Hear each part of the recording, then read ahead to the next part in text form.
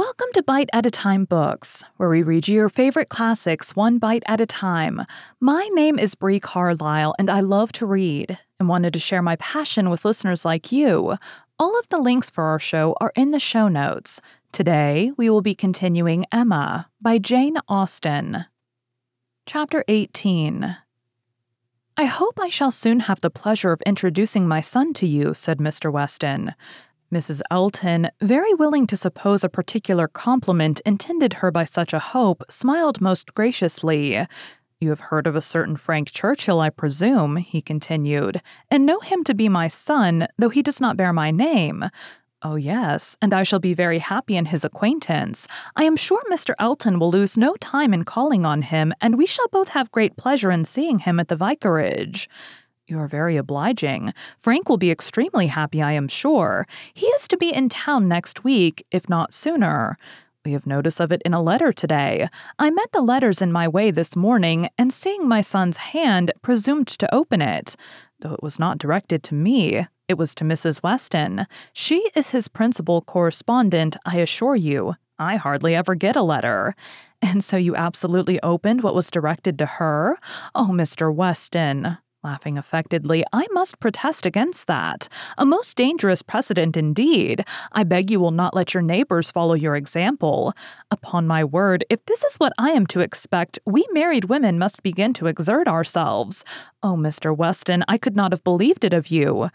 Aye, we men are sad fellows. You must take care of yourself, Mrs. Elton. This letter tells us... It is a short letter, written in a hurry, merely to give us notice. It tells us that they are all coming up to town directly on Mrs. Churchill's account. She has not been well the whole winter and thinks Enscombe too cold for her, so they are all to move southward without loss of time. Indeed, from Yorkshire, I think. Enscombe is in Yorkshire? Yes, they are about 190 miles from London, a considerable journey. Yes, upon my word, very considerable. 65 miles further than from Maple Grove to London. But what is distance, Mr. Weston, to people of large fortune? You would be amazed to hear how my brother, Mr. Suckling, sometimes flies about. You will hardly believe me, but twice in 1 week he and Mr. Bragg went to London and back again with 4 horses. The evil of the distance from Enscombe, said Mr. Weston, is that Mrs. Churchill, as we understand, has not been able to leave the sofa for a week together. In Frank's last letter she complained, he said, of being too weak to get into her conservatory without having both his arm and his uncle's. This, you know, speaks a great degree of weakness, but now she is so impatient to be in town that she means to sleep only 2 nights on the road. So Frank writes word. Certainly delicate ladies have very extraordinary constitutions, Mrs. Elton. You must grant me that. No, indeed, I shall grant you nothing. I always take the part of my own sex. I do indeed. I give you notice. You will find me a formidable antagonist on that point. I always stand up for women, and I assure you, if you knew how Selina feels with respect to sleeping at an inn, you would not wonder at Mrs. Churchill's making incredible exertions to avoid it. Selina says it is quite horror to her, and I believe I have caught a little of her nicety. She always travels with her own sheets, an excellent precaution. Does Mrs. Churchill do the same? Depend upon it, Mrs. Churchill does everything that any other fine lady ever did. Mrs. Churchill will not be second to any lady in the land for... Mrs. Elton eagerly interposed with, Oh, Mr. Weston, do not mistake me. Selina is no fine lady, I assure you. Do not run away with such an idea. Is not she? Then she is no rule for Mrs. Churchill, who is as thorough a fine lady as anybody ever beheld. Mrs. Elton began to think she had been wrong in disclaiming so warmly. It was by no means her object to have it believed that her sister was not a fine lady.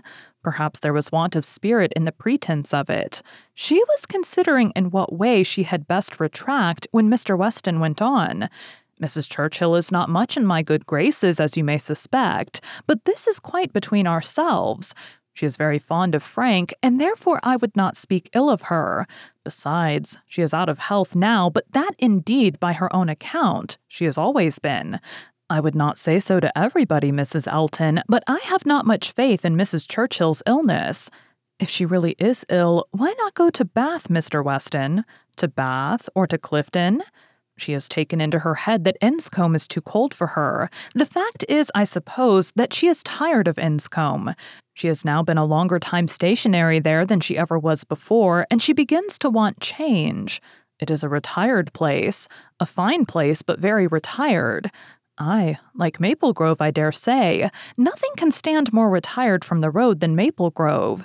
Such an immense plantation all round it. You seem to shut out from everything in the most complete retirement, and Mrs. Churchill probably has not health or spirits like Selina to enjoy that sort of seclusion. Or perhaps she may not have resources enough in herself to be qualified for a country life.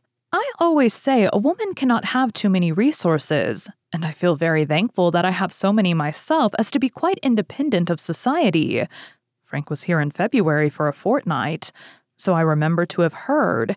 He will find an addition to the society of Highbury when he comes again. That is, if I may presume to call myself an addition, but perhaps he may never have heard of there being such a creature in the world.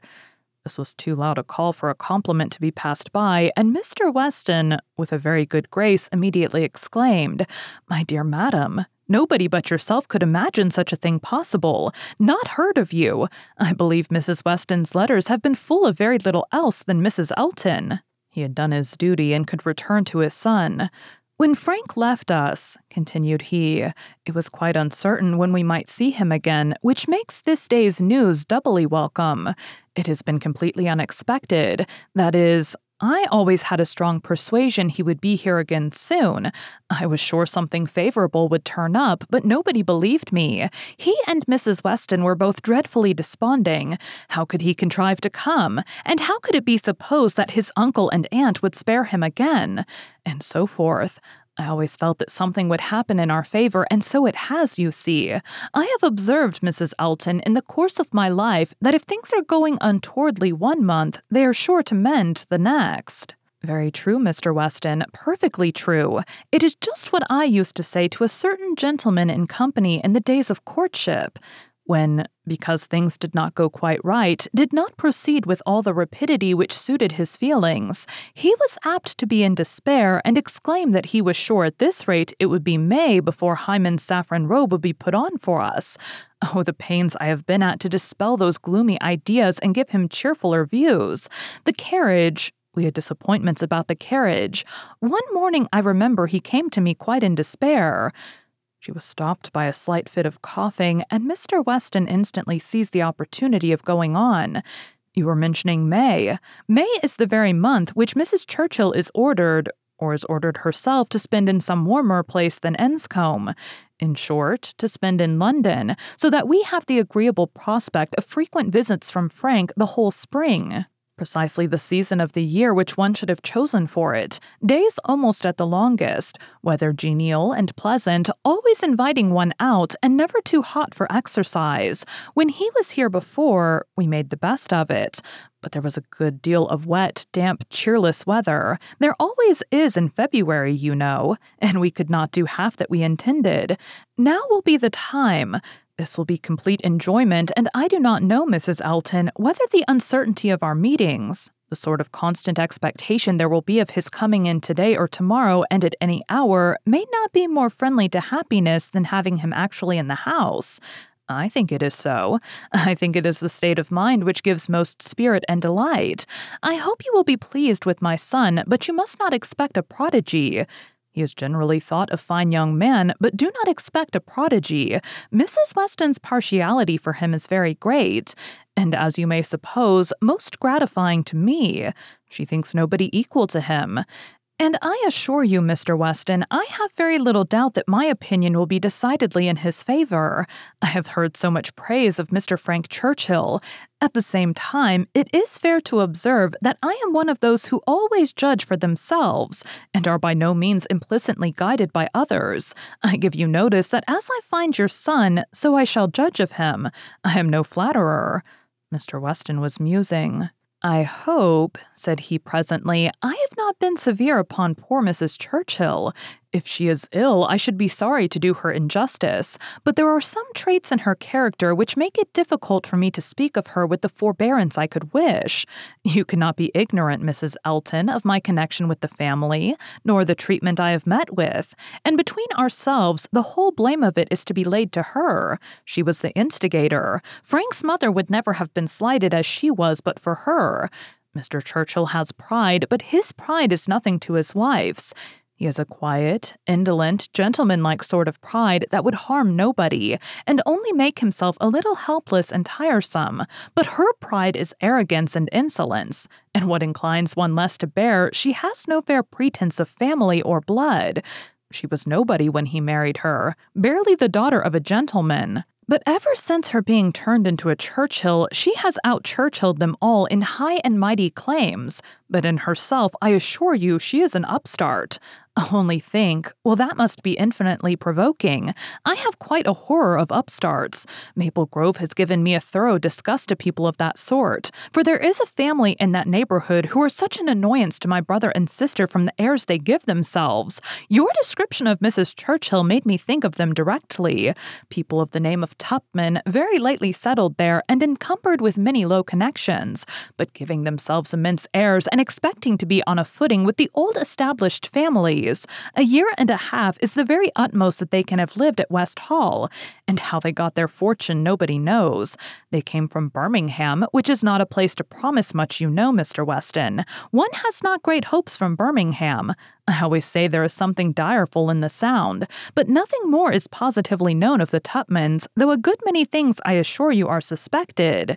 And yet by their manners, they evidently think themselves equal even to my brother, Mr. Suckling, who happens to be one of their nearest neighbors. It is infinitely too bad.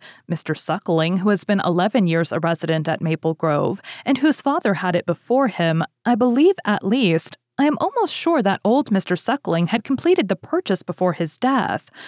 They were interrupted. Tea was carrying round, and Mr. Weston, having said all that he wanted, soon took the opportunity of walking away.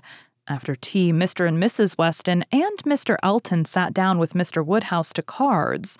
The remaining 5 were left to their own powers, and Emma doubted their getting on very well, for Mr. Knightley seemed little disposed for conversation. Mrs. Elton was wanting notice, which nobody had inclination to pay, and she was herself in a worry of spirits which would have made her prefer being silent.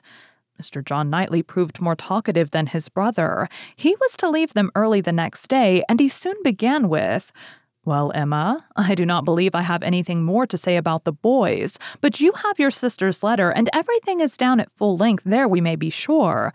My charge would be much more concise than hers, and probably not much in the same spirit.